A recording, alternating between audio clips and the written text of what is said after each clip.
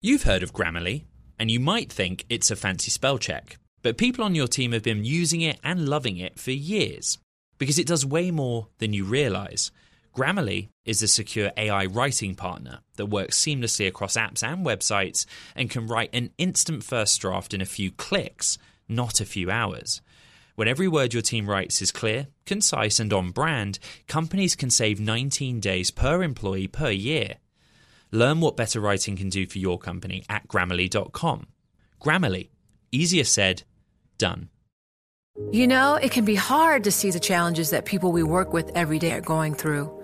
Invisible struggles like stress and burnout, caregiving for a loved one, or being misunderstood.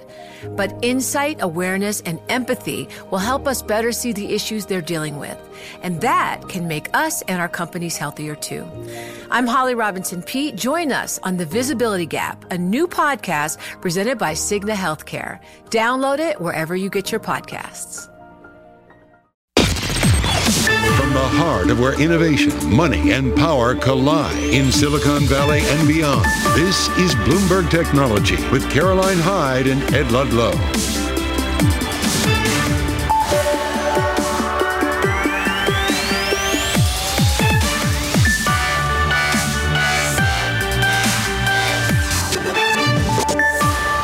I'm Caroline Hyde at Bloomberg's world headquarters in New York. And I'm Ed Ludlow in San Francisco. This is Bloomberg Technology. Back together and coming up, full market coverage ahead. We're going to kick off the second quarter with the Nasdaq 100. Is it a bull market, but will it stay? Morgan Stanley, well, it thinks maybe you should be warning about this tech rally.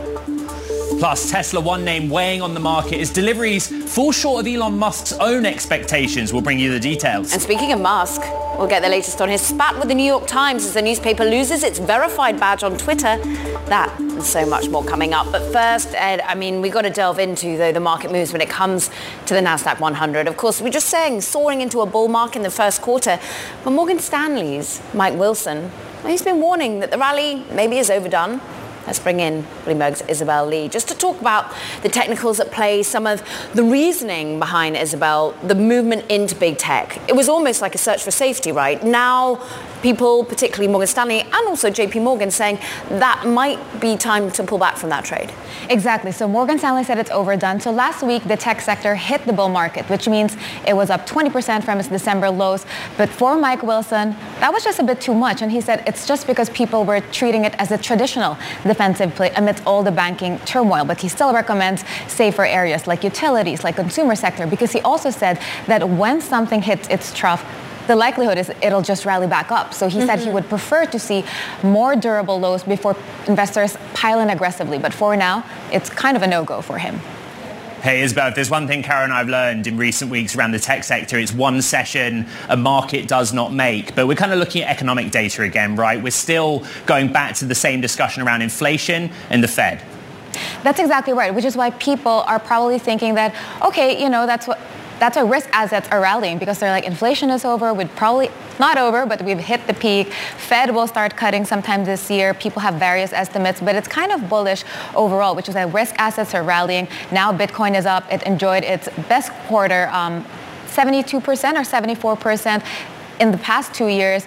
All risk assets are really up, and they're just really enjoying the bounce. And here's some good news for the Bitcoin lovers. April is usually a good month for Bitcoin, actually even for stocks. And by some measures, Bitcoin was up in 6 out of the last 10 years. But Isabel, dig in here, because you've been writing great stories together with Vildana about, well, the lack of liquidity in Bitcoin, even though we see this run up in price.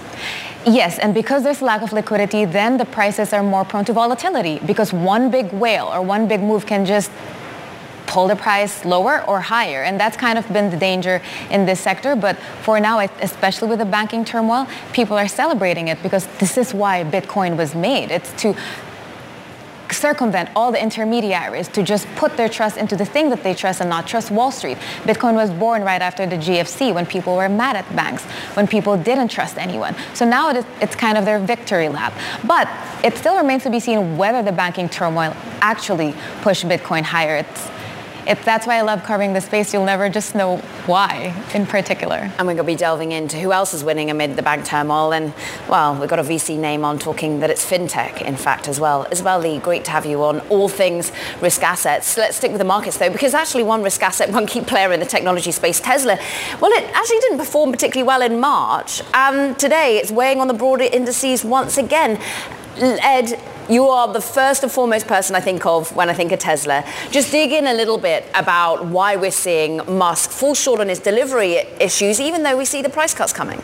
Yeah. Record deliveries in the first quarter of 2023, 423,000 EVs in the first 3 months of the year. It's a modest growth, right? You look at the end of 2022, 405,000. It's about 4% sequentially quarter on quarter, above street expectations. But the bigger picture is that it does not put Tesla on track for that 50% annual average growth rate that Elon Musk has talked about. It's not enough to show that demand is still there. There are still demand concerns for the street, right? And one point here is that Elon Musk talked in the first 2 weeks of January about demand running at twice the rate of production. Yeah. You dig into the data, kind of seems like demand might have tapered off towards the end of the quarter. Even though the prices have been pulled back, even though we've got, well, them firing on all cylinders and actually making the autos. What does a backlog of potential cars sitting around mean for them in terms of profitability? That's certainly the right data point. Look at the 3 orange bars, 4 orange bars here, 4 straight quarter where production is greater than the number of vehicles that Tesla's delivered. One explanation from Tesla is they're still trying to get the mix of where these vehicles are produced more even, which results in particularly the Model S and Model X being in transit at the end of the quarter. You can't consider those delivered vehicles because they're on the back of a truck, essentially. It was the lowest delivery level for S and X in that quarter just gone, going back to the third quarter of 2021. So something's not quite working there. What analysts are saying is we're worried that actually there is still a demand issue here. Remember, Elon Musk has pledged that if there is a deep recession this year, Tesla's happy to sacrifice profit margin because they've got that strong balance sheet and they want to keep up that steady rate of growth. It's just that we're not seeing that steady rate of growth. And many still worry, maybe in some part, Ed, that he's distracted, right? He's distracted with the other key company that's under his overview is Twitter. And we know that at the moment, he's in particular a spat with New York Times. It resulted in the paper losing its verified badge over its refusal to pay for that all-important checkmark. Joining us now, Bloomberg's Aisha Counts. Just how important is that checkmark for something like New York Times, the yellow badge? It's critical for an organization like the New York Times to have that badge because it verifies that they are, in fact, a news institution. You can imagine the challenges that could arise if another account were to impersonate the New York Times and start spreading false news or misinformation. So it's really critical that they have that check mark. I think we point out, Caroline, right, that Bloomberg News has said that it won't reimburse staff to get their own Twitter Blue method of verification. Bloomberg News and its various newsroom accounts does have verification. What's really difficult to understand is if you go on someone's profile and hover over the blue check mark, it's either a Twitter Blue account or it's a legacy verified account that may or may not be notable. They haven't taken the action that they said they would. No, and that's actually a change, right? If you were to look a week ago when you would hover over the badge, you could see very clearly this person paid for Twitter Blue or this person was a legacy verified institution or individual. So it's actually created more confusion and we really don't know. And they haven't taken away some of those legacy check marks that they said they would on April 1st. They've taken away some, but some are still out there. Cara, one thing we discussed with Aisha on Friday was the idea that also advertisers are kind of not very convinced by Musk. They've kind of fled the platform. Where does this platform stand in terms of its health? Because you have Elon Musk on the other hand saying we're at record levels of use, right, in terms of user numbers. Yeah, that's what's been really interesting. They do have more daily users since, according to Musk's numbers, since the last time he released them. But you're losing advertisers, and that was about 89% of revenue. And so Twitter Blue is seen as a way to make back some of that revenue. But the subscriber numbers are also really low. It's less than 1%, I think, according to the last numbers. So Twitter's in a really challenging position right now, and they have to either convince people to subscribe or they're going to have to woo back those advertisers. And neither one of those has really been going well. Do we know any updated numbers on subscribers? I mean, this is the joy of it being a privately held business, but do we know if eventually people will be pushed to make that payment?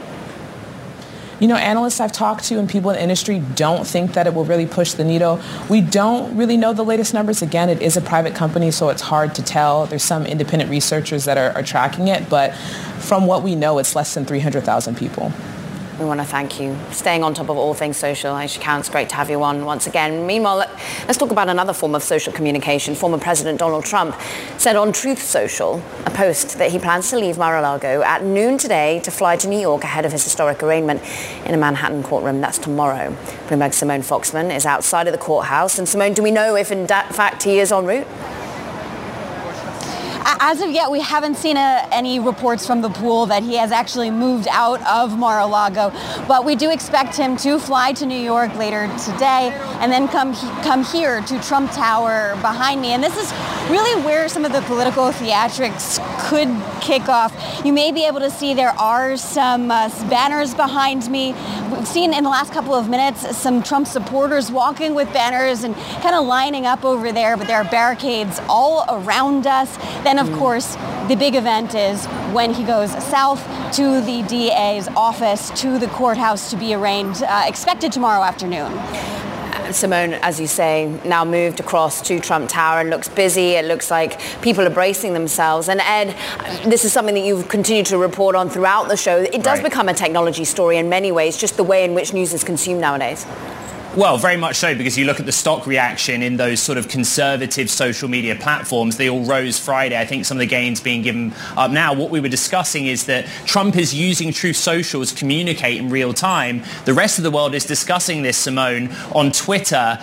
Go back to the basics of what's to come. His lawyer was pretty clear. He will hand himself in, essentially. And what process happens after that? Yeah, so essentially we're expecting him to go to the Supreme Court house downtown. There, we don't know actually whether or not he will walk in the front door, whether he's going to try and stage some sort of perp walk that he could use again for those fundraising efforts to try and paint himself as a victim. But he will go in there, he'll get fingerprinted, he'll likely have to take some sort of mugshot photo, and then he'll go upstairs where this arraignment will take place. After that, he intends to leave New York City pretty quickly, though, fly back to Mar-a-Lago, and then there will be a press conference tomorrow evening. And of course, at that time, we'll actually know what these charges are. They remain under seal, and shortly thereafter, we will get Donald Trump's response. We will cover every development here on Bloomberg Television. Bloomberg's Simone Foxman, thank you, out in the field reporting.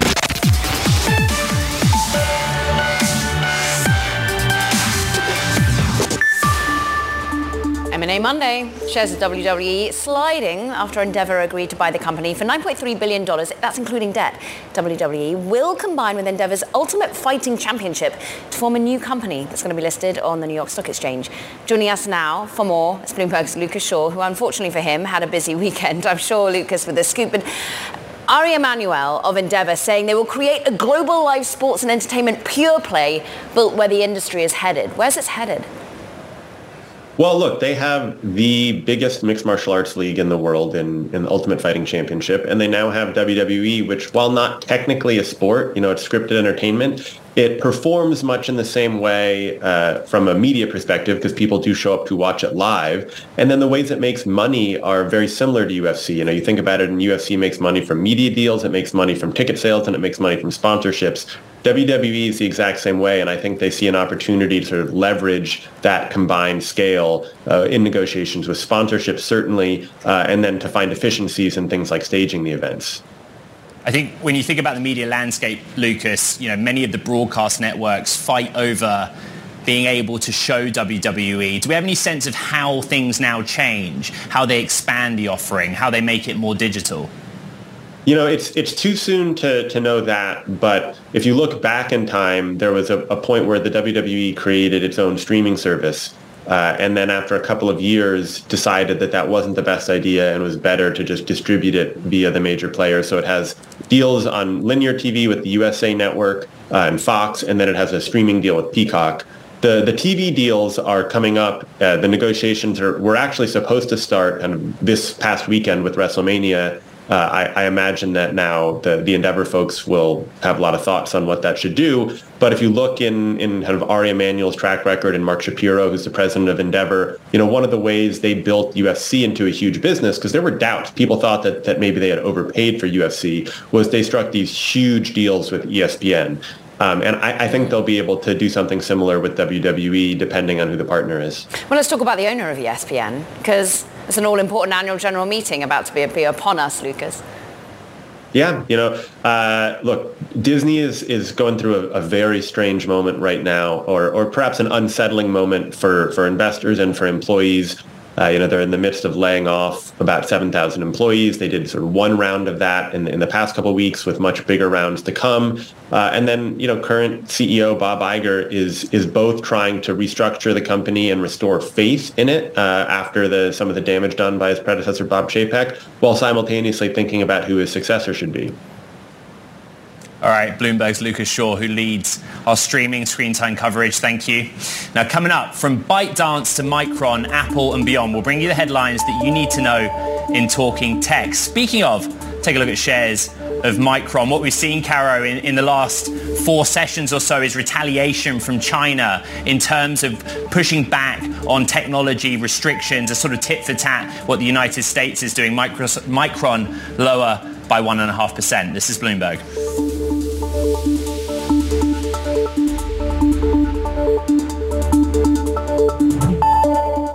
What if everyone at work were an expert communicator? What if every doc, message and email they wrote was perfectly clear and concise?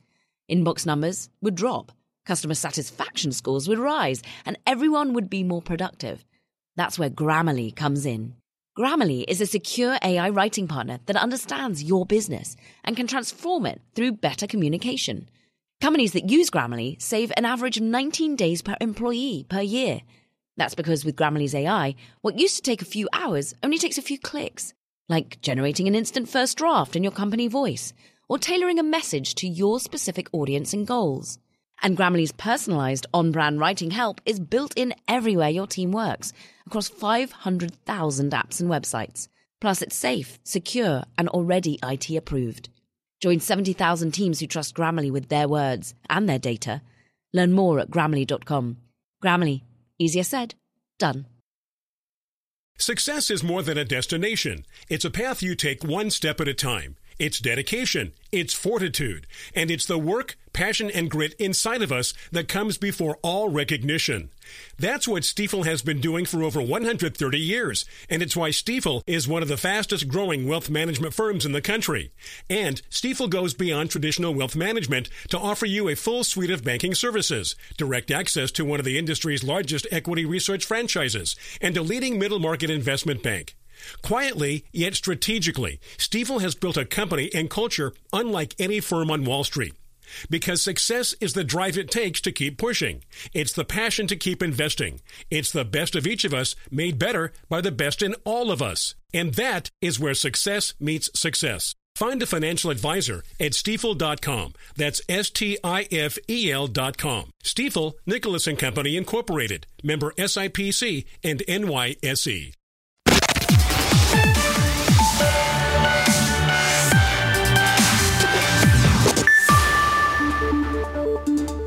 Time for Talking Tech, starting with Apple. Facing a $1 billion trial over its Apple Watch secrets, medical devices maker Masimo is taking the case before a federal jury in California this week after claiming Apple used confidential information from 2 former executives it hired in certain functions and designs of its flagship Apple Watch. We will track that trial. Revenue of TikTok's parent company ByteDance surged more than 30% to surpass $80 billion in 2022. That matches the tally at arch rival Tencent and surpasses many internet firms. That pace of expansion underscores the resilience of ByteDance's business, even at a time when Washington's threatened to join India in banning TikTok. And Beijing launching a probe into Micron, opening a new front in Beijing's chip war with the US. And Chinese chip-related stocks really advancing amid optimism that they will benefit from the nation's growing self-reliance in its push after Beijing launched that probe into Micron technology. Caroline. Well, from China to the Bay Area, because we want to dig in a little bit more on where you are currently Well, residing in, because it's been hit hard. We know San Francisco by the pandemic. It's had a tough time coming back as tech workers just kept working from home. They left many of the downtown perhaps emptier than many would have liked. And now that old school bank run that turned the tech hub into the center of the financial turmoil has just, of course, still hit a city when it's down.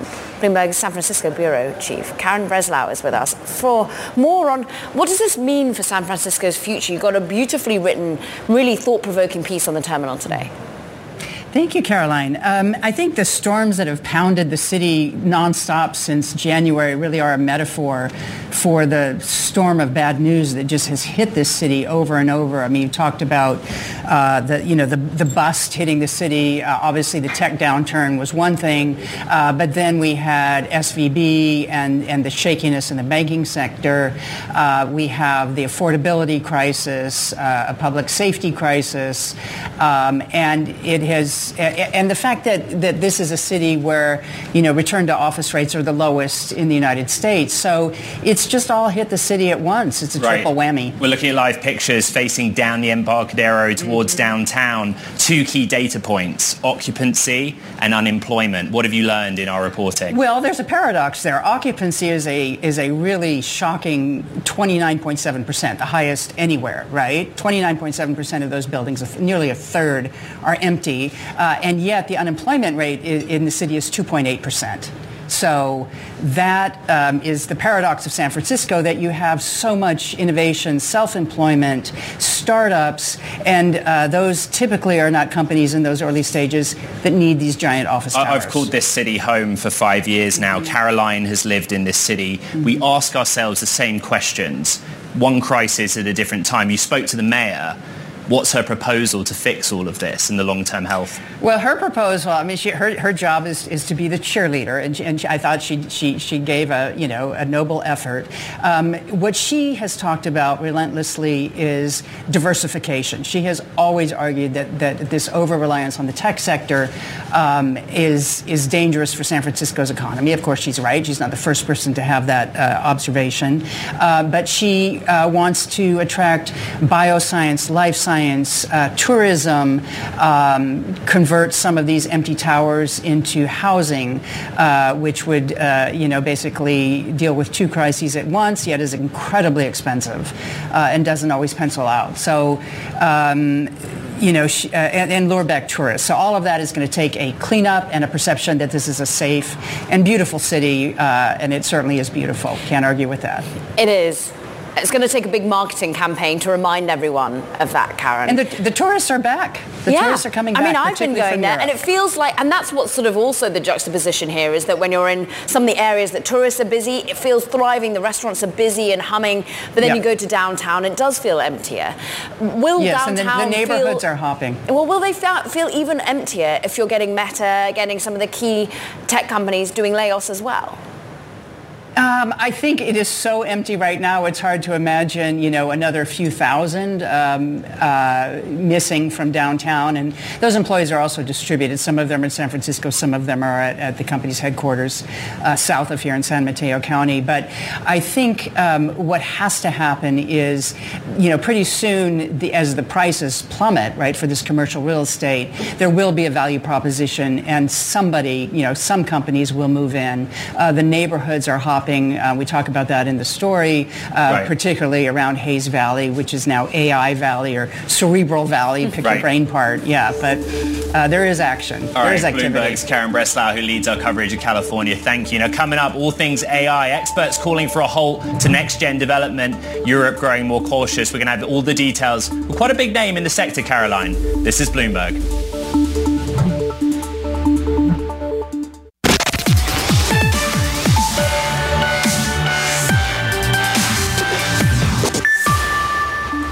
I really care about access and also reinforcement of bias. But the thing to do is to address these concerns in like a open and transparent way, not to call for a halt to development. Welcome back to Bloomberg Technology. I'm Caroline Hyde in New York. And I'm Ed Ludlow in San Francisco. That was Conviction founder Sarah Gao there saying it's important to keep experimentation open and going in generative AI. Her comment comes after more than 1,000 AI experts, industry participants signed a petition calling for a temporary halt to developing the next generation of AI tools. One of them, Kevin Barragona, founder of the artificial intelligence text-to-image generator Deep AI, who joins me on set in San Francisco. Why did you sign the petition? So the petition calls for a halt to the development of extremely large generative models like the GPT-5 that's in development. And this is an incredibly disruptive technology. We don't even really know what it will be capable of, but what we do know is most likely advanced reasoning capabilities similar to the human brain. So in a sense, this is just too disruptive, I think, for the current moment. There's no reason we should really be building it right now. What's being proposed is a 6-month halt in order to establish a shared set of safety protocols. There are names from all around the world. How do you make a 6-month halt happen where all the stakeholders comply? It's an uphill battle, certainly. I don't think even the creators of the letter are overly optimistic. It's a big coordination problem, but we're hopeful that all the parties around the world will see the benefit of this type of pause, which I don't think holds back technology more broadly. You know, Caroline, Kevin is a participant in this industry. Last week we had VCs, academics who all basically said the same. This is really hard to pull off. 6 months, get everyone to participate. Can I be, Kevin, therefore, just dig in a little bit as to why you, a founder of Deep AI, are saying this? Because could I be led to believe that in some way OpenAI is a competitive threat to you? Well, certainly they are a competitor. We have many competitors. I don't think it's because they're a competitive threat. And I think that this technology is so powerful, it's not going to matter who owns it or even which country it's built in. What matters most is that it's built at all. This is such an incredibly powerful technology that I've started calling it the nuclear weapons of software. Okay, Kevin. I'm going to dial back from that a little bit because we've had academics like Emily Bender of University of Washington on saying, look, when you are using even the turn of phrase artificial intelligence, it just keeps doubling down on the hype. It keeps reinforcing our view that this is in some way a competitor to human thought, and that actually, look, this is a worry about disinformation, yes, but the overall power of large language models, it's basically, it makes sense to us because we make it intelligent. What do you say to that, to the stochastic parrot argument, for example? I think they're rather hollow. I think these models are absolutely intelligent. They're very general. They have advanced reasoning capabilities. In many ways, they're already superhuman. And it won't be long before they're superhuman at almost everything. They're just predicting the next word we might use. Mm-hmm, that's correct. How is that superhuman? Well, these models, they know more than any single human, and they can recall the information much quicker, and then they have very similar reasoning capabilities to a human. Kevin, you're a signatory to the petition. We thank you for coming on, answering our questions. Many of those signatories did not. There is an argument, I'm going back to this. Is this sour grapes? Is this you collectively recognizing OpenAI as so far ahead that you need a 6-month period to catch up? Oh, absolutely not. We're super impressed with what they've built. We're actually huge fans of them. We don't view them as a threat particularly. We just think that this technology is way too disruptive for its own good in the present moment. Well, quickly, I want to ask you, what good has come out of this in the last 5 days? I think it's a great conversation starter. It's getting the world thinking in the right terms, because this is not just like creating a new social network. This is a incredibly disruptive new technology. I would almost liken the global issue almost like climate change, and that we have like a tragedy of the commons where all of the leading AI labs know they're creating something dangerous, but none of them really want to stop it. Really thoughtful and thought-provoking. Thank you, Kevin Barragona. He's Deep AI founder, co-signatory to that key piece to worry about.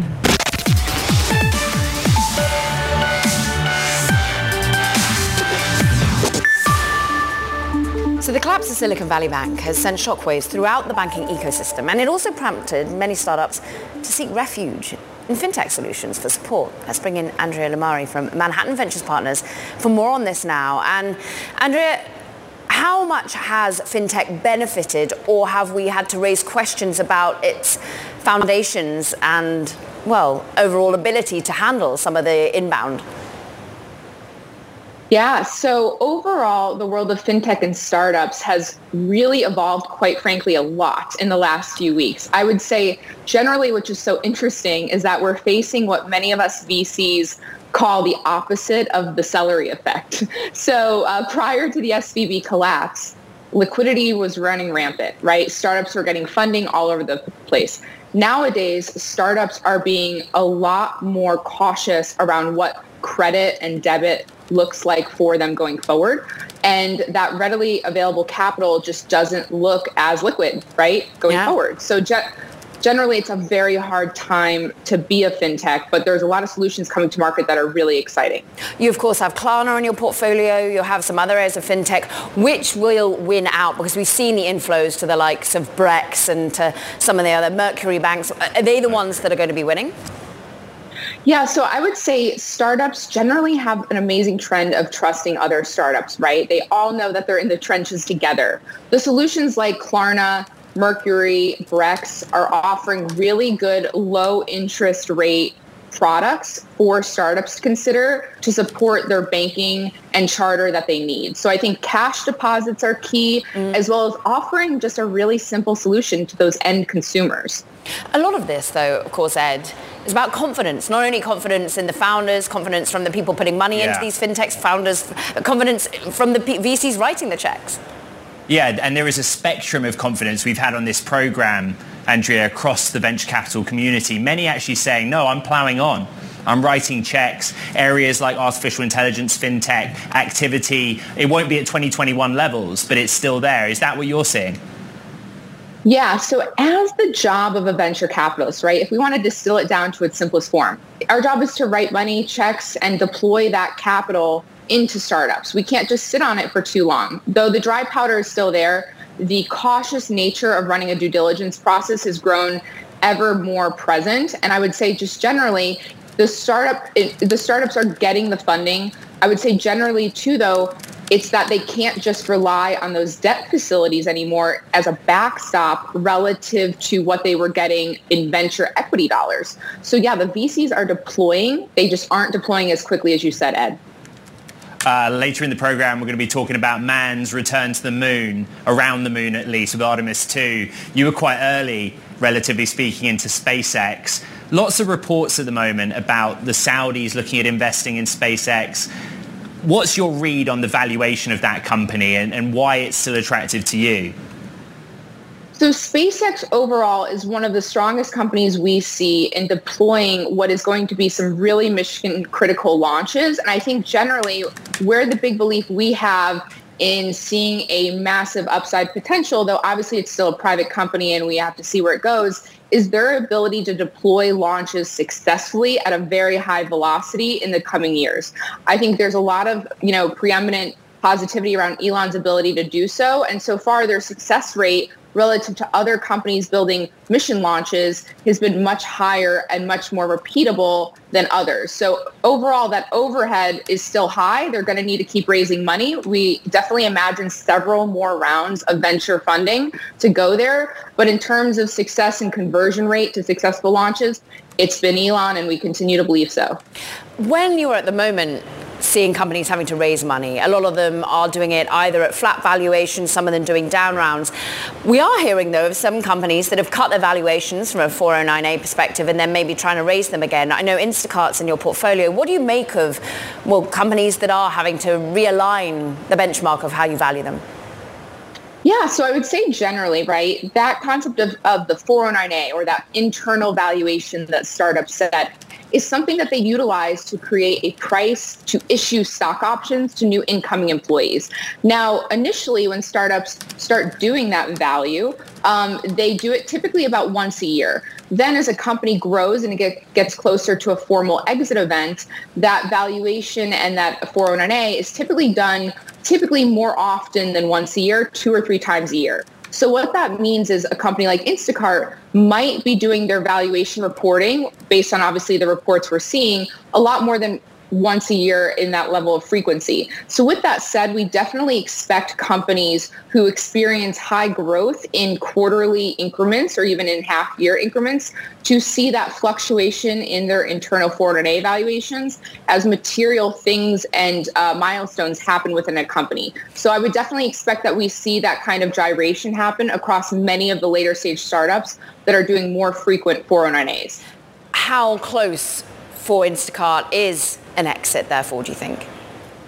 Well, generally, as I said, the closer you do get to an exit, the more frequent these 409A valuations do occur internally. So I would say typically companies that are on the cusp of a 1 year out, give or take duration, do make sense to be doing those valuations at this level of frequency. So that seems likely. I think a company like Instacart, like many others in the late stage, have really stacked their executive team and their product suite to be ready to face the public market and provide a really compelling narrative going into their IPO. So I think generally everyone's just rooting for them. And if it's not them, then one of the other large late stage companies to come in and be a strong catalyst for the IPO growth this year.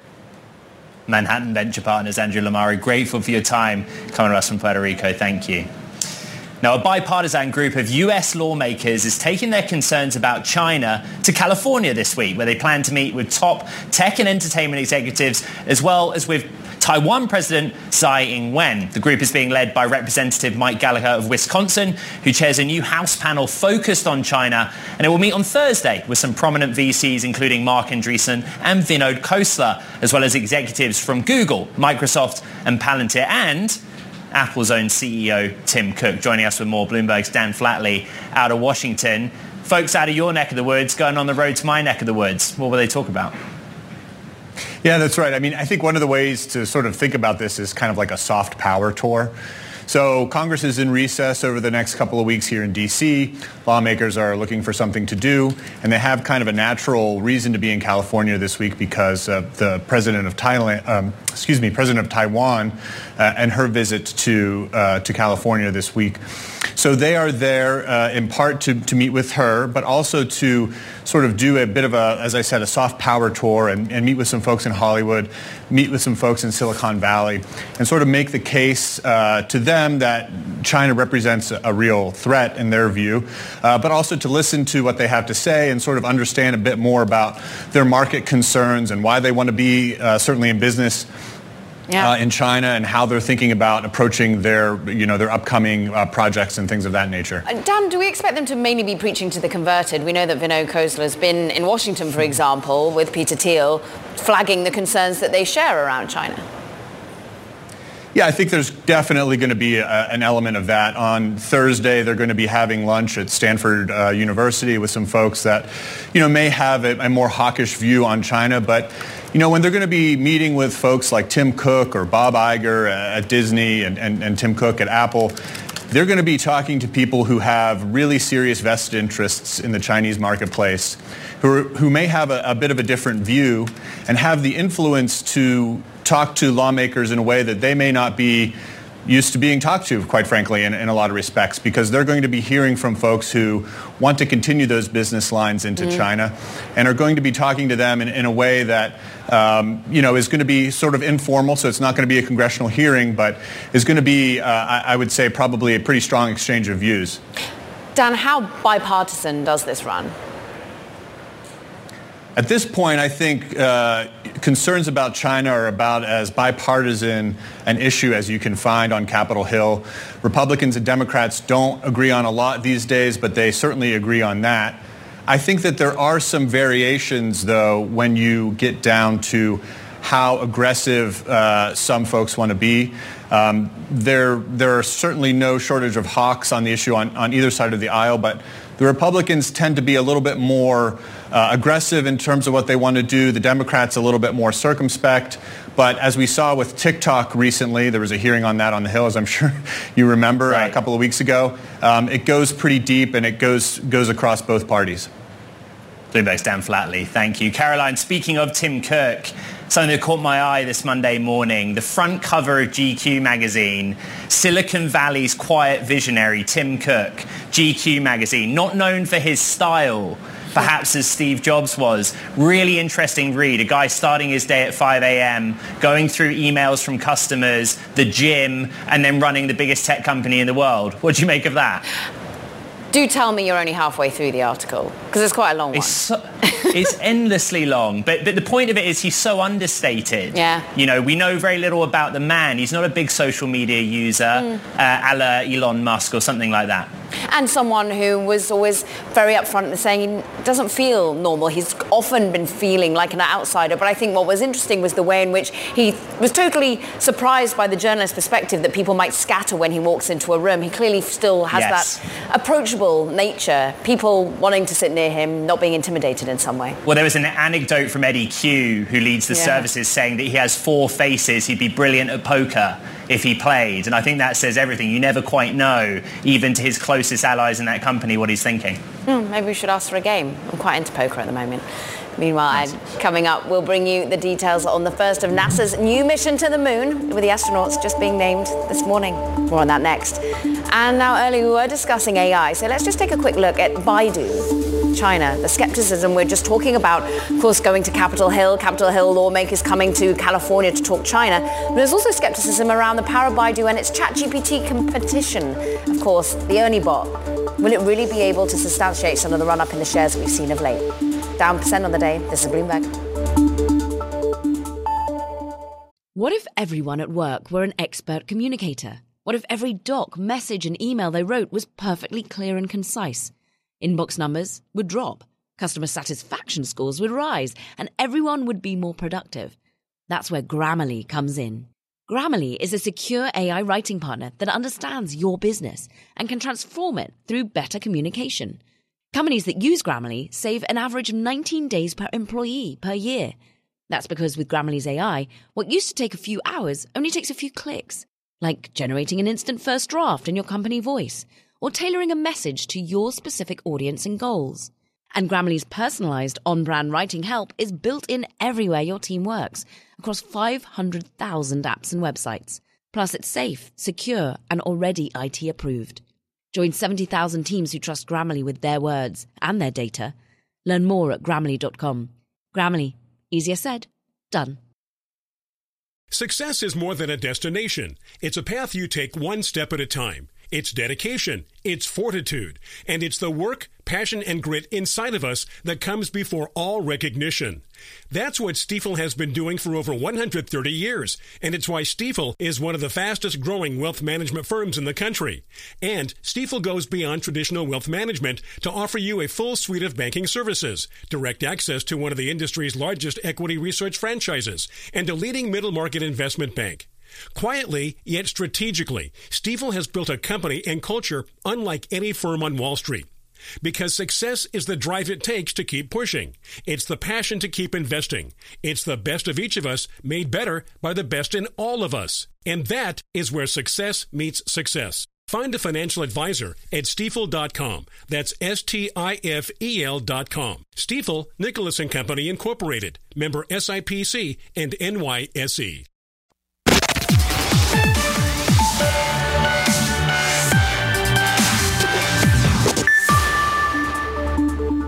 NASA's named the group of astronauts it's sending to venture around the moon on Artemis 2. It's the first crewed mission on NASA's path to establishing a long-term presence on the moon and will launch in November of 2024 at the earliest. Bloomberg's Lauren Grush is out in Houston, was at the announcement. Who's heading to the moon, Lauren? Right, so it's actually a really star-studded crew that NASA named today. We have 2 mission specialists, Christina Cook and Jeremy Hansen of Canada, and Christina is with a NASA astronaut. And then we have pilot Victor Glover and Commander Reed Wiseman. And just some notable things to point out about this crew: Christina Cook will be the first woman to go to deep space, Victor Glover the first person of color to go to deep space, and Jeremy will be the first non-American astronaut to go to deep space. So it's going to be a very historical mission for sure.